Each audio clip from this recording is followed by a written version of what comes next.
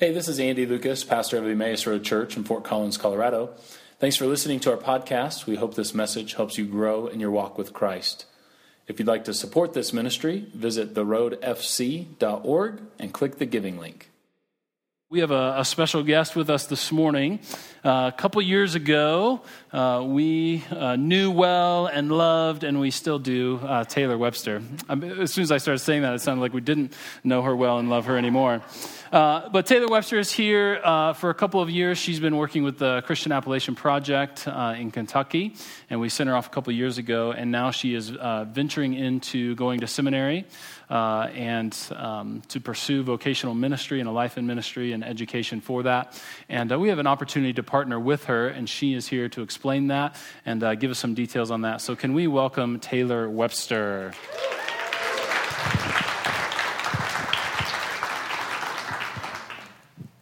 Wow. Good morning, church. It is wonderful to see y'all again and to see so many of y'all who I don't know. And I say y'all now. I'm from Kentucky again, so that's going to happen all the time. Andy invited me to come and share a little bit of stories with you, and he said, I'd love for you to talk about where you've been, where you're going, how you're connected to Emmaus, and you've got 8 minutes. So we'll see how that goes. I'm a storyteller. But for those of you that I don't know, which is beautiful, see so many new faces in the last couple of years, my name's Taylor. I wandered in off the street. I wasn't living on the street, but that's how I found this place in January of 2011. And I was beyond disenchanted with the church at that point. But Andy was working through a series at that time called New Through 30. Raise your hand if you remember that. Like 6 people. Yes, all right. He was like, we're going to read the whole New Testament together in 30 days. I was like, this is a place where they're inviting people to do something, to be a part of something together. And that's what got me interested, and that's part of why I stayed. I was baptized here a year later and began to become more involved in the liturgy and the leadership and the life of the church. It's beautiful to see these lights up here. Those of you who remember the leadership meetings where we had long conversations about how fluorescent lighting kills your soul, it's great to see that. In college, I came to Fort Collins for college, Colorado State. I was studying theatrical design and production, so I cared a lot about lighting and scenery and the environment, good stories, well told in beautiful environments.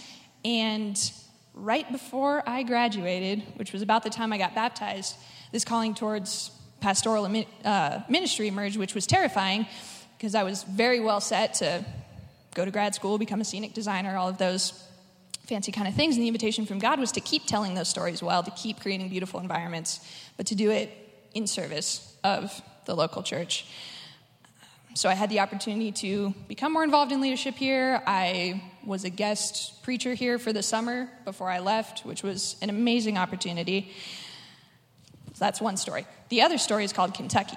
And also in 2011, big year, I spent the summer working at a summer camp in eastern Kentucky, which is a rural, very poor, underserved part of the country, isolated, once again, overwhelmed, underqualified, sustained by grace, fell in love with another set of mountains, and was feeling a similar call to return back to that region. So I took the carpentry skills I picked up in the theater, the ministry skills I picked up in the church, and 2 years ago went out and started doing full-time volunteer service with the Christian Appalachian Project, which is an interdenominational human service organization that focuses on community and spirituality and service and what it means to live an integrated life of all of those things. I have so many stories from that time. So if you're interested in that, come find me after the service or sometime in the next couple of weeks and we can talk Kentucky. I was serving with the elderly housing program, so it was a lot of work with wheelchair ramps, accessibility, allowing the elderly to stay in their homes for as long as possible, which is a really big deal when you've been in the same house for 90 years and all you want is to, continue living the rest of your life there. But in being there, I learned a lot about what it meant not just to be serving, but to be served by the people that we were partnering with in service. The times where they would pray for us at the end of the day, where they would welcome us into their homes, where they would feed us and take care of us and all of those things, is where you learn a lot about the fact that ministry doesn't just go one way. It never never goes one way. The invitation from God is always to step into something together. I also had the opportunity to live in community. I had probably 18 housemates in the last 2 years, ranging from people who stayed for 3 weeks to people who we were together all 2 years. And if you're wondering what intentional community is like, imagine being married, which I know makes sense to a lot of you, and then you're married to 8 people, and then you didn't choose any of them. So if that's not an incubator for learning what it's like to, make respectful decisions together, I don't know what is. But what I loved about it was that it was an ecumenical community. So my housemates were Catholic and Southern Baptist and Methodist and whatever I am, Wesleyan mutts, and just the opportunity to see God working in all of those different ways and to see how beautiful it was for us to be able to build something together. That's page 1. Y'all are very gracious. So that's the last 5 years. The next 4 years, I'm starting school at Asbury Seminary in the fall, which if you are a Wesleyan by trade or Nazarene or Methodist or what have you, it's a school with Wesleyan roots that's committed to interdenominational students. So there's Presbyterians there and some Southern Baptists. I don't know how they found their way in, but they're there. I love the Southern Baptists. They're beautiful people. But it's for me an integration of the work that I was doing when I was in Fort Collins, the love for service and for Eastern Kentucky and for the rural, poor, underserved, beautiful communities. What I love about Asbury is that it's a place that emphasizes prayer and community formation as much as it emphasizes academics. So it's not just that you get in and you learn your Greek and you read all of the John Wesley that there is to read, but you also, what's great about seminary is it's a time to do that in community with other people. And that brings me to the scholarship opportunity that I have through Asbury Seminary, which is a full tuition scholarship. It's very exciting. And what's exciting about this scholarship is that half of the scholarship is funded by the seminary and, all of the resources that they have. But the other half of it, they ask us to go out and find partners who are willing to financially support us on that journey. What's exciting about that for me, also terrifying, is that when I wandered in here 5 years ago, I was very convinced that I didn't need other people to be able to follow God, serve God, love God, that I could do that, just me and Jesus, and it would be great. And through the last 5 years, through serving here, through being married to 18 people, it's not as weird as that just made it sound, but through all of those experiences, what God always calls me back into is community, through journeying through things together. And so this scholarship is an invitation to find partners along that journey.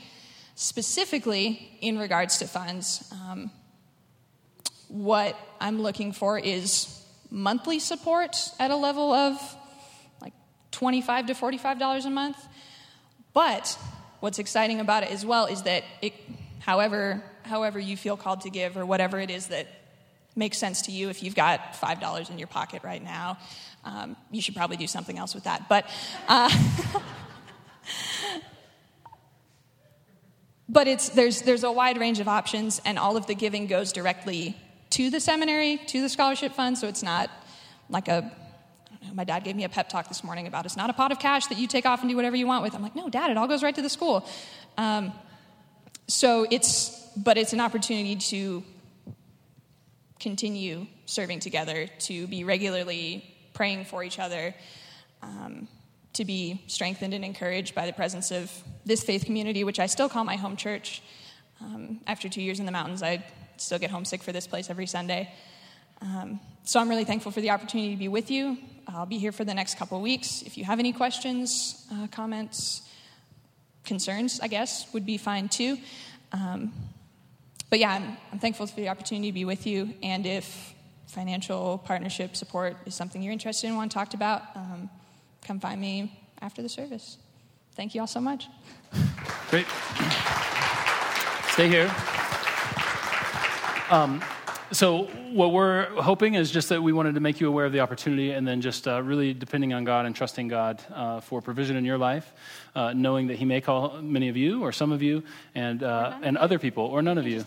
But I want to pray for you and for your next venture. We're excited to have you with us the next couple of weeks. She'll be playing the banjo in the worship team, I believe. And so, yeah, we're excited about that. So, but anyway, let me pray for you. And then right after that, we'll go into our greeting time. So if the Lord has laid something on your heart, now is a great time to tell Taylor about that so it doesn't sneak away. So, Heavenly Father, thank you so much for Taylor, for your call on her life, and just the ways in which you have been leading her to this place and stirring in her heart to where now, God, we have the opportunity to partner with her. And so we just pray, God, that your Holy Spirit would be freely at work in this place, drawing partners in prayer, drawing financial partners, and that, Lord, whatever level you've called us to partner with Taylor, that we would be obedient to that. That's all that we ask is, and that's all that we want, is to be obedient to you and your leading.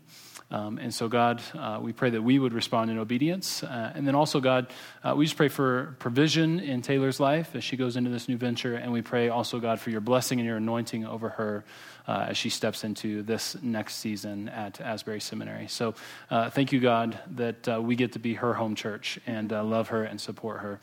We're thankful for it. And we pray these things in Jesus' name. Amen. My name is Scott Allen, and my family and I have been covenant partners here since last year. We moved to Fort Collins, moved the family here in 2012. I was in the Air Force for over 20 years before that, and most recently we were stationed in Colorado Springs. And during our Air Force service, I deployed a number of times to Saudi Arabia as a lieutenant and back to the Middle East to Iraq for a year toward the end of my career, and for Bosnia as a linguist, and to West Africa for contingency operations, and lots of other assignments stateside and overseas in the middle. But we're glad to be in Fort Collins. When we came here, I took a job with CSU and am now focused on international research. This moment is a very special time for our family. My loving and persevering wife and I celebrated this past week 24 years of marriage.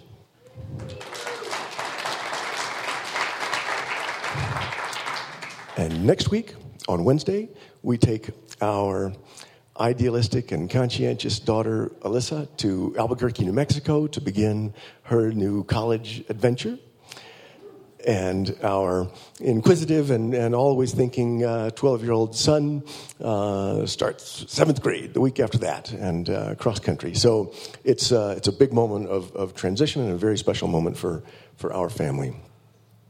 There's so much that I am grateful for, and one thing today is that Andy and the church leadership asked me to read a scripture passage here. But before I do, I'd like to share one of the ways that I'm involved at Emmaus, and that is through our Impact or Compassionate ministries. And so Emmaus has had a long tradition of being involved in both local ministry and worldwide through the developing world. We just heard about a new opportunity. But we've been involved, for example, in Renee's Hope, Faith Promise, Advent Conspiracy, and something that we started new just this past year is a partnership with a local school. So Riffenberg Elementary, just around the corner here on Stewart, where we are tutoring second graders every once a week. One of us shows up there. And we are planning an event on CSU campus, Amanda, for the 7th of September, Wednesday, right? Yep, midday. And we invite one and all to get involved in our planning group. We meet about monthly, and the next meeting is actually tomorrow night here at the church at 7 o'clock. You're invited. Or you're invited to get involved in some of the activities that we're doing. And so if you would be interested, if you're called in that direction, please talk to me or another member of the group, or if you want to get involved in another ministry, ask. There's lots of opportunities. Or you can fill that out on your connections card and drop that in the offering plate when it comes by later in the service. So this morning I'm going to read Mark chapter 7, the 14th verse through 23. Again, Jesus called the crowd to him and said, "Listen to me, everyone." It just rotated. Listen to me, everyone, and understand this. Nothing outside a person can defile them by going into them. Rather, it is what comes out of a person that defiles them. After he had left the crowd and entered the house, his disciples asked him about the parable. "Are you so dull?" he asked. "Don't you see that nothing that enters a person from outside can defile them? For it doesn't go into their heart, but into their stomach, and then out of the body." In saying this, Jesus declared all foods clean. He went on, "What comes out of a person is what defiles them, for it is from within, out of a person's heart, that evil thoughts come. Sexual immorality, theft, murder, adultery, greed, malice, deceit, lewdness, envy, slander, arrogance, and folly. All these evils come from inside and defile a person."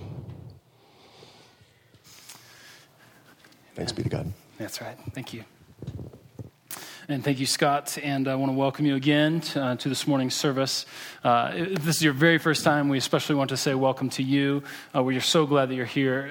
We have a gift for you, which is this book. If you'll take one of these on your way out, they're located on the side table here in our sanctuary or out in the foyer. But we hope that you'll read this and it'll be a blessing to you. The second thing we hope that you'll do, if this is your very first time with us, is that you'll take a moment to fill out our connection card, which is right here on the left side of your bulletin that you should have received on your way in. So anybody here for the first time, we hope you'll fill that out. If you have any communication that you want to send to us as a church, maybe a prayer request, or it could be something else, or signing up for anything, this is your point of connection and communication. So we hope that you'll fill that out for us. I want to share just a couple of announcements before we jump into this morning's message, looking at Mark chapter 7. The first one is, yesterday we gathered together for another work day on our play area. We are very, very close, and we hope to, we're going to have another work day this Saturday, August 20th. We hope to finish it up. If not by next Sunday, then certainly by the 28th. So we are very, very close to getting that finished up. If you are an early riser, feel free to show up at 7 a.m. We will have someone here to put you to work that early. That is the best part and coolest part of the day to work. If you're like, hey, it's a Saturday morning and not so much 7 a.m., you can come at 9 or any time during the morning. We'll have a group there doing some work. So we do want you to let us know if you plan to attend. That way we can have a scope of work in mind and just make sure that we are ready for you to be able to put you to work. But thank you so much to everyone who has helped out throughout this whole process. We look forward to really celebrating the completion of our eKids play area very, very soon. And we're excited about that. The second thing I wanted to mention is our family resource event, which is happening next Sunday. So it is already here and upon us, which is called Nutrition for Busy Families. So Kaylin Hamilton, covenant partner here and registered dietitian nutritionist, will be presenting ideas for how to eat healthy despite busy schedules. This is open to anyone. It's kind of geared toward parents and families, but it's open to anyone. For $10, you get a meal and childcare provided for you. So we hope that you will plan to attend. However, registration is required for this event. So you can register by marking it on your connection card. Make sure you let us know how many kiddos need childcare, or you can go online and register there, and we'll get it. For those of you that might be following along with the service using the Bible app by YouVersion and the live event, there's actually a registration link right on there. You could fill it out during a slow part of the sermon. So, we hope that you'll do that, all right? So let's say a word of prayer and then get into this morning's message. Heavenly Father, thank you for being with us this morning, for your presence that we feel and is made so tangible to us. God, thank you for meeting us in this place. We just pray now that as we open up your word and as we seek to understand it, that you would help us, God, to change as we've been looking at principles of change. Lord, we want to make good, God-honoring changes in our life. But we need your Holy Spirit to work in us. So would you help us, Lord, to have our hearts transformed today as a result of gathering together. We love you, and we pray these things in Jesus' name. Amen. Amen. As I mentioned, last week we began a brand new series called Principles of Change. we are trying to go at least one step or two deeper than just self-help, self-improvement kinds of things. But we're really talking about what are the personal changes that you need to make in your life, and how do you go about that? How do you partner with the work of the Holy Spirit in your life to make good and godly changes? It's really a series meant to help you close the gap between who Scripture says you are in Christ and your daily experience. You may have experienced that gap before, where you read the Apostle Paul, who says you are now a new creation in Jesus Christ, and you still struggle with the same old stuff. And you wonder, what is the gap all about? This series is really meant to help you close that gap. It's also organized around a series of questions. So every week we'll be looking at a new question that will help us in the process of change. Last week we looked at the question, why do you want to change? Why do you want to change? Now, of course, there's a precursor even to that question, which is what do you want to change? But I figured if your life is anything like mine, the list of what you want to change might be pretty long, and so we didn't spend a lot of time there. But after deciding what is it about ourselves, it might be a sinful habit, it might be an attitude, it might be a particular perspective, whatever it is. What do I want to change? And then last week we explored, why do you want to change? Our motivation to change is often to impress or to prove ourselves to God or to others. But we said this is really problematic because it means that I am changing for my own glory. I'm changing so that I can be impressive to other people, or I can be acceptable to God. And at the end of the day, that's really just about building me up, and it's for my own glory. And so what we talked about is our motivation to change must be to glorify God with our lives and to live more fully into our identity in Christ. And to live more fully into our identity in Christ. I want to remind you just about a couple of resources that we have for this series and for every series for that matter, which is we have this notes insert in your bulletin that you can follow along with each message. But what you maybe didn't know is that this piece of paper, along with our life group discussion questions, are made available to you every single week in our newsletter. So if you missed a sermon and you want to see the insert or the discussion questions, or if a sermon was particularly helpful and you want to go back to these notes, those are available to you every single week as a link in our newsletter. So we hope that you'll take advantage of those and those resources.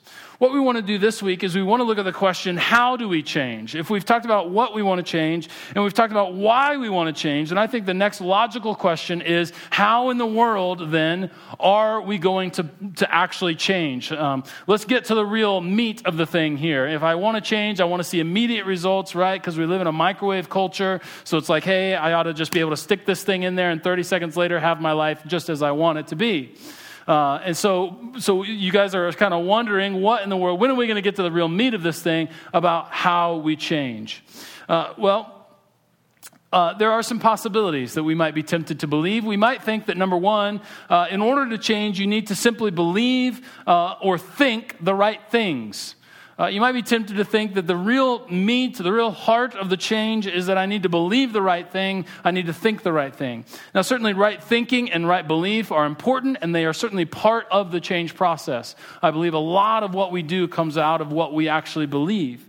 But right belief and correct thinking are not enough for us to just really change our lives. You can have all the best theology in the world, you can have all the information in the world, and it is possible to be stuck in a rut in our lives. Author James K.A. Smith says this: you can't think your way into holiness. If you could, then a PhD would be the path to sainthood. And it is not, right? And I think that's really important for us because let's just be honest about this city. This is a smart city. You all are smart people, right? We live in a college town, highly educated environment.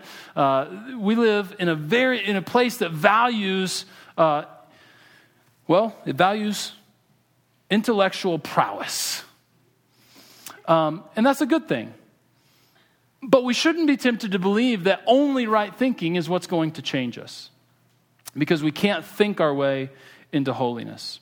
The second thing we might be tempted to think is of how we're going to change is we just need to declare our commitment to change. Maybe we just need to double down our commitment, that this time I'm actually going to do it. Maybe it's a writing down a vow to never do that again. I'm never going to lust again. I'm never going to have that negative attitude again. I'm never, ever, ever. And you write a vow and you promise to God, and then that lasts about 45 minutes, and that's good. And that was a great 45 minutes. Or maybe we just need to double down on our promise to God to not give in to that temptation again. But a lot of times we think, I just need to think the right thing. I need to double down on my commitment. The other thing we might be tempted to think is that we can change just through determined moral effort. Like if I just have an I can do this mindset, I'm going to tackle that sin, that emotion, that attitude. I'm going to take it down. That sin ain't got nothing on me kind of attitude, just unrestrained, determined moral effort. And a lot of times we think perhaps what we lack when we are unable to change is, in fact, simply determination. Maybe the only thing I lack in this struggle to change is determination. I would be willing to bet that you have tried all of these to one degree or another in whatever it is in your life that you have tried to change. You probably have thought, I need to think or believe the right thing. You probably have said, I just need to recommit myself to this. Just double down on commitment. Or maybe you've thought, I lack the determination and the moral effort to actually do this. So just as you have probably done all of these to some degree or another, I would also be willing to bet that you've had very mixed success. And the reason is because the way to true change is through the heart. The way to true change, authentic change, lasting change is through the heart. And this is actually the whole point of the passage that Scott read. The whole point of Jesus' parable in Mark chapter 7 is he's trying to get across to us that what makes us unclean is not, in fact, what goes into our body, but it's rather what's already inside of our body finding its way out through the heart. And so anytime when we look at Scripture and we see the word heart, we should not think the organ that pumps blood through our body. We should rather see it as the center of our passions, our emotion, our desires, our loves. Because that's, in ancient culture, when they talked about the heart, that's what they were talking about. They weren't talking about the bodily organ that we often talk about, but they're talking about that deepest part of who you are. And what Jesus says is that whatever comes out finds as its root that deepest part of who we are. And so if we want to change what is coming out, we have a behavior we want to change, an attitude, an emotion we want to change. What we need to change then is our heart. Because what we do comes from the heart. Consider this story. There once was a peasant man who gave a bundle of carrots, just a humble bundle of carrots, to the king. But he gave these carrots as a demonstration of his love for the king. Now the king returned his love by giving him an acre of land to garden. Now a bystander saw this and the next day decided that he was going to one-up the peasant man. He had more resources available to him, and so he decided that he was going to give the king an even more impressive gift. He was going to give the king a horse. And so he, in fact, did. The very next day, this man with far more resources went to the king and he gave the king a horse, to which the king simply said, "Thank you." Now, of course, the man was furious when he wasn't given anything in return. And so when he questioned the king, when he approached the king and asked him, "Why did you not give me anything in return for my gift of luxury to you?" the king replied, "You didn't give this horse to me. You gave it to yourself. You only gave it to me, hoping that I would give you something in return." See, what the king was able to do was discern the man's heart. And the whole point, again, of Mark chapter 7 is that our actions are an overflow of the heart, this deepest part of us. And so then, if we are going to change, our hearts must change. And as I've already mentioned, anytime that Scripture talks about the heart, it's talking about the deepest part of who we are, the center of our passions, our inclinations, our habits, and our loves. What this ultimately means is this, that both God and sin are appealing to our hearts. I would be willing to bet that temptation has never come to you in the form of intellectual argument. But temptation comes to you as an appeal to your heart. But think about this. What if temptation were to come to you and say, I think that you should really do this because of the negative effect it will have on your relationships? That's the intellectual argument, right? To which we would know right away, oh, I would never do that. I'm way too smart to do that. But sin is not appealing to our minds, and God is not really necessarily appealing to our intellects, but rather to our hearts. And so sin appeals to our heart and invites you to a dinner that promises to satisfy. And the dinner is filled with things like lust and addiction and greed. And it says, if you will taste this greed, I promise that the next purchase will make you happy. If you feast on addiction, I promise that the pain will be gone. If you make a meal of lust, it will promise that the images will chase away the loneliness or replace the missing touches of your spouse. But church, I want you to hear today that anytime that sin is appealing to your heart and it is promising a dinner that satisfies, I promise you that ultimately this is only a dinner of candy. While it may taste good at first, it is empty calories and it leaves you hungry. But the good news is that sin and temptation and the enemy are not the only thing appealing to our hearts. In fact, Paul talks about in Romans chapter 7 that there is a war for our hearts. Now, hear me, I'm not saying that the mind doesn't matter or the intellect is not important, but the real root of who we are is found in the heart, and so our hearts must change. Our hearts must be given over to something. And sin says, give your heart over to me. But God is also appealing to our hearts. And he is also inviting us to a dinner that promises to satisfy. And at this table is a diet of love, forgiveness, mercy, grace, healing, reconciliation, and renewal. For at this table is a world where all things are being made new and is the redemption of all things. In fact, I want you to listen to the invitation to the seat at God's table. It's found in Isaiah chapter 55, the first 2 verses. It says this, it says, come all of you who are thirsty, come to the waters, and you who have no money, come, buy and eat. Come, buy wine and milk without money and without cost. Why spend money on what is not bread and your labor on what does not satisfy? But rather listen to me and eat what is good, and you will delight in the richest of fare. You see, the way to change in our lives is not through right thinking.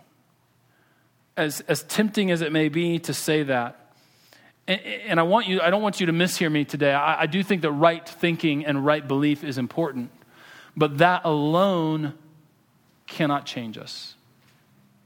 And so the way to change is not right thinking. It is not moral effort. It is not rule keeping, but rather it is a change in the heart. Now, this becomes problematic because a lot of our methods of trying to change, a lot of our methods of self-improvement are in fact just rule keeping. They are a list of rules, and if you will do these, then you will sort of stay inside the boundaries, and eventually your life will change. The problem is if those rules don't come with a high enough consequence, we tend to break them. Or if those rules do come with a high enough consequence that we stay inside of them, the second that you take them away, we wander outside of those lines because nothing has really changed in us.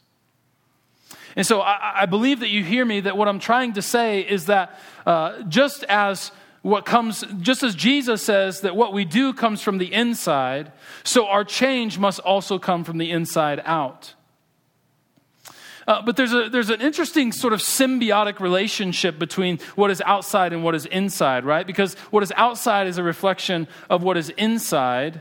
But what is outside also has a way of informing and shaping our hearts as well. And so if we are really not going to change at all without changing our hearts, this poses another critical question. How then do we change our hearts, right? How do our hearts really change? Now, again, the temptation might be to say the right information or more information. But I want to be clear this morning, the heart does not deal in information. This is why you can get lots and lots of new information and not really change. In fact, I would be willing to say that some of you wanting to change something have gone out and you've gotten all the information you can, but maybe that has helped, and maybe it's taken the edge off, maybe it's helped for a season, but if your heart doesn't truly change, then all the information in the world can't really change you. And that's because the heart doesn't deal with information. The heart deals with loves, and the heart deals in desires. What is revealed in your heart is what you love and what you desire. It is not necessarily what you think. And so the message that I want to share with you today, and I want to give you some illustrations and some ideas on how to really practice this, but the heart is changed and shaped through the power of habit. Through the power of habit. Because we act out of our heart, each time we act a certain way, we either reinforce or challenge the heart's desire. And so let's understand it in this way. Right now, your heart has a fundamental love. Your heart is fundamentally oriented towards something or someone. And that is being expressed in the way in which you live. Now, that can either be properly ordered toward God, or it can be misordered or disordered. If you have a disordered heart, then that is going to express itself in all sorts of ways in our life. That what we really desire is comfort of some kind. What we really desire is popularity, or to feel loved, or all of these kinds of things. Now, a lot of times they are healthy desires, but if they're being met in unhealthy ways, then it is a disordered heart. And so the real aim is the real goal is to shape or aim our hearts toward proper heart forming, through proper heart forming habits. Does that make any sense today? It will, I hope. Let me give you an illustration. Like many of you, I have a Starbucks habit. And that can be, habit is a bit of a soft term. Perhaps addiction is more accurate. So like many of you, I have a Starbucks habit.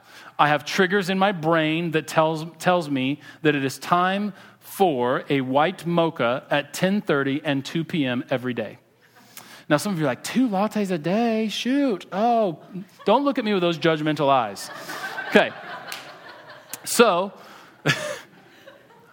that's when I didn't say I had 2 lattes a day. I said that's when the triggers go off every single day. 10:30, oh man, a white mocha would be like just totally hit the spot. And then 2 p.m., whoa, man, that white mocha sounds so good. So if I can hold off on the 10:30 a.m. craving, I will most certainly crash at the 2 p.m. craving. If I can just embrace the craving at 10:30, then and have the white mocha, then I can usually hold off on the 2 p.m. Craving, unless I have a meeting scheduled at Starbucks at 2 p.m. So if you need a meeting with me this week, 2 p.m. is looking very good. But almost daily, I was going for this nice sugary milk drink with a splash of coffee. Let's be honest about white mochas from Starbucks. These are not coffee drinks. These are sugar drinks. These are milky sugar drinks, okay? Can we all be honest about that? I'm not a coffee buff, but people who are, I had a coffee, should I call them buff or snob? I had a coffee snob tell me once that Starbucks is not a coffee shop, it's a sugar shop. To which I was like, no, and then now I've come to see the light. Okay, so that's what it is. Now, so I had this Starbucks habit. But then I started having all these digestive issues, which Starbucks wasn't necessarily causing, but it wasn't necessarily helping. And I will spare you the details of the digestive issues. But one of the keys from my dietitian nutritionist was to drastically reduce processed sugars in my diet, which meant that I needed to do something about this Starbucks habit. And I needed to do something about these like 10:30 a.m. and 2 p.m. cravings. This was not good. And so it meant far fewer white mochas. And as much as I would like to believe that they are natural, they are not. I wish there was a tree somewhere in the world which perfectly blended white mochas and Starbucks cups grew, and then you could pick them, harvest them, ship them cold to my door, and I could say I was eating natural. That is not true, but I am still holding out faith that it will be true in God's new world. So I can handle this. So I've got a problem, right? I've got this Starbucks habit problem. I've got these cravings. Now let's understand cravings as my heart's desire. So I've got this tick, this habit that shows that my heart is truly desiring a white mocha, and it's coming to me twice a day, but I can't do that if I want to heal all of my digestive issues. So I have a problem, and how am I going to work it out? I can work it out in one of two ways. Option number one, keep going to Starbucks, but endeavor to drink something that isn't so sweet and laced with sugar, like an unsweet iced green tea, which is not too far from just drinking the earth, right? Like, green tea iced is not quite as dirt tasting as green tea hot. I was like, one time I was like, hey, I'll try a hot green tea. It was like drinking the earth.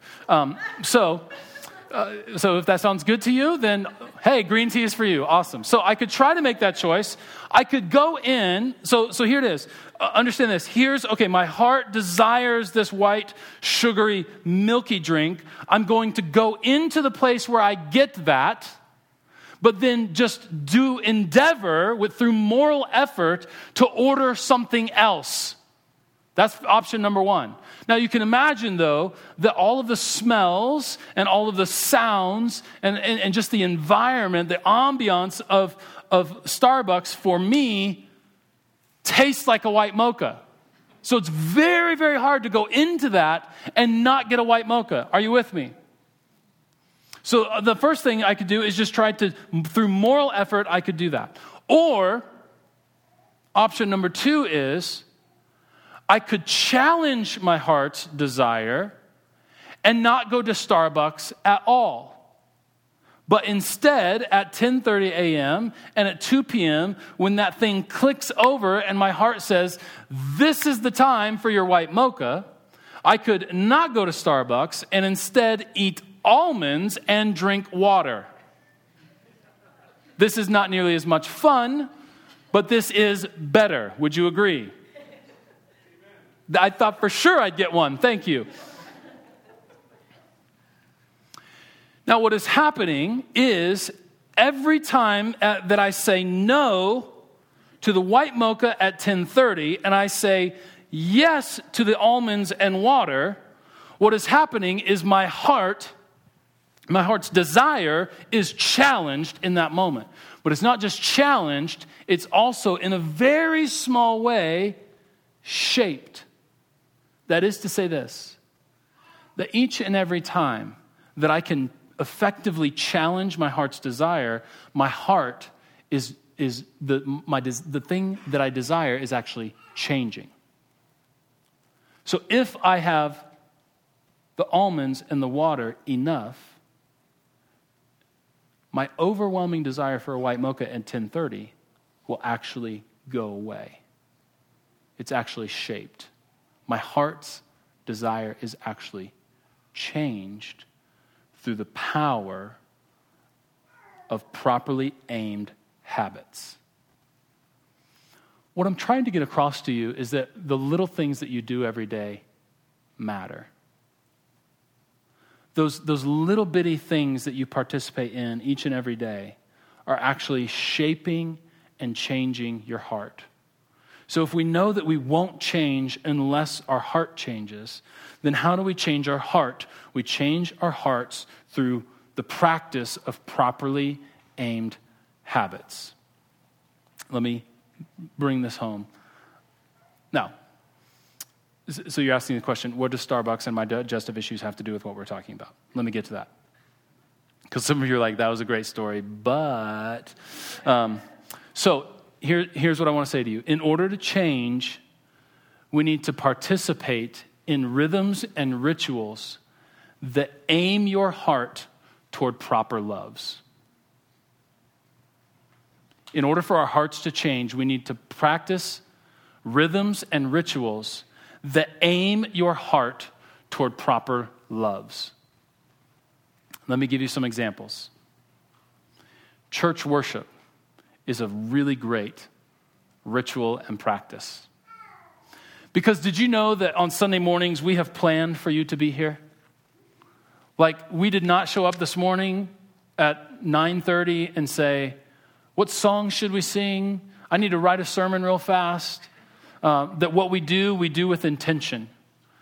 In fact, what we're doing every single Sunday morning is we're retelling the narrative of the gospel story. And we're doing that through song, through sermon, and through communion. Which means, particularly if we take into effect that information doesn't change us, that means that the sermon isn't nearly as valuable unless it's placed with communion. It's the sermon with communion and with music and with the community that makes any of this powerful. Which is why podcast is not a good way to do church. Because you get some, but you don't get everything. Now, we podcast every single week because I don't want you to miss it. If you're gone, I want you to have this available to you. But it's not the same as having the sermon and then gathering at the table for communion and then having the fellowship of believers and opening our voices to sing. All of those things have this heart-shaping quality to them.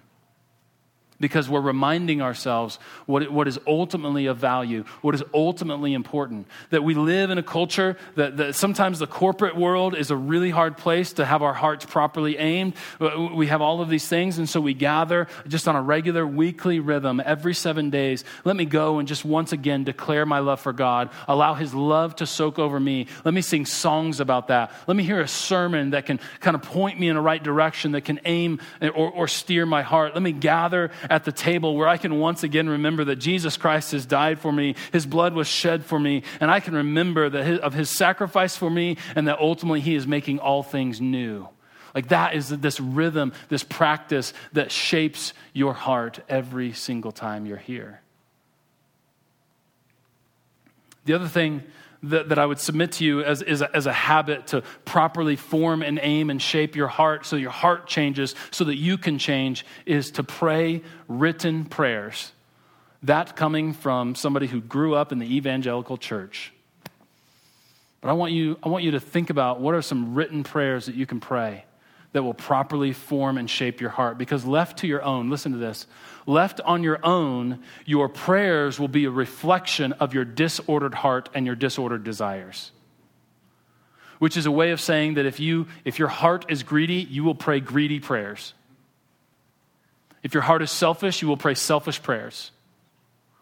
And so a lot of times prayer, if we really haven't allowed prayer through written prayers to shape us and form our hearts, when we just go to God, we may be spiraling deeper and deeper into our own brokenness. And so I want you to practice and just find some prayers that you can pray. The Book of Common Prayer is a great resource for written prayers that are meaningful. One of the things we've tried to do very recently in our home is try to redeem mealtime prayers, right? Mealtime prayers. Lord, love them. You just kind of feel like, is it even worth doing, you know? Does the food taste better if you pray for it? I'm not sure. And so we've really tried to redeem that time. And so in one of the written prayers that we've been praying in the morning, we found this little section that we felt like was a great mealtime prayer. And it goes like this. It says, "Oh God, give me such an awareness of your mercies that with truly thankful hearts we may show forth your praise, not only with our lips, but also with our lives, that we would give ourselves over to your service." We feel like that's a great thing to do just before our meal. Because first of all, Lord, give us such an awareness of your mercies, your gifts, your graces, all the good things that you have poured out on our life. Give us such an awareness of those things that we will show forth your praise, but not only with our lips, but God, also with our lives as we give ourselves over to your service. And so now in our evening meal, we don't do it every meal, but in our evening meal, we pray that prayer together as a family. And it's just a way of forming and shaping our hearts and redeeming that sort of mealtime prayer. And so I would just say, go somewhere, find written prayers that are good theology that you can pray that will help form and shape your heart. So that when you go to pray, just your own words, the fancy word for that is extemporaneously. So when you go to pray extemporaneously, you're not just praying selfish prayers or greedy prayers, but you're praying with a heart that has been truly shaped and changed. The other thing that I would mention to you is what I thought was so beautiful about Taylor's storytelling testimony. What was it? It was something like that. It was all those things, I think. But it was just this continual recurrence of community. And how God took her from sort of a lone duck of I can just do this on my own to I need to be in community with people. And the truth is, church, that for us personally to change, our life has to intersect in a meaningful way with the lives of other people. And I don't just mean like you go to work and there's a crowd there. I mean that your life is intersecting with other people in a meaningful way. That's when true change happens. It's the habit of gathering together and together challenging one another, encouraging one another, talking about truths and scripture and the nature of God, the character of God, all of those things that are properly aiming our hearts toward a proper goal, which is love for God. Listen, if we want to change, our hearts have to love what God loves. That's the way to change. And so we look at this progression. What do we want to change? Then we look at why do we want to change? Is my motivation really to just bring honor to God through my life and then to live more properly into my identity in Jesus Christ? Then how am I going to do that? I'm going to do that through the power of properly aimed habits. That's how my heart changes. I'm going to participate in rhythms and rituals that form and shape my heart. And then, of course, we're going to ask the Spirit of God to change our vision of what the good life is. Because if we're really honest and we picture the good life, sometimes the very thing that we are trying to change is present in that picture. And we think, oh man, the good life, the best kind of life is a life where this is still hanging around. We're going to talk more about that next week, but just asking the Spirit to be involved in that whole process. What we're doing is we are not changing by doing this. We are participating in the Spirit's work in changing us. We're participating in the Spirit's work as He changes us. And so your challenge this week is to commit yourself to rhythms and practices that will shape your heart to desire what God desires.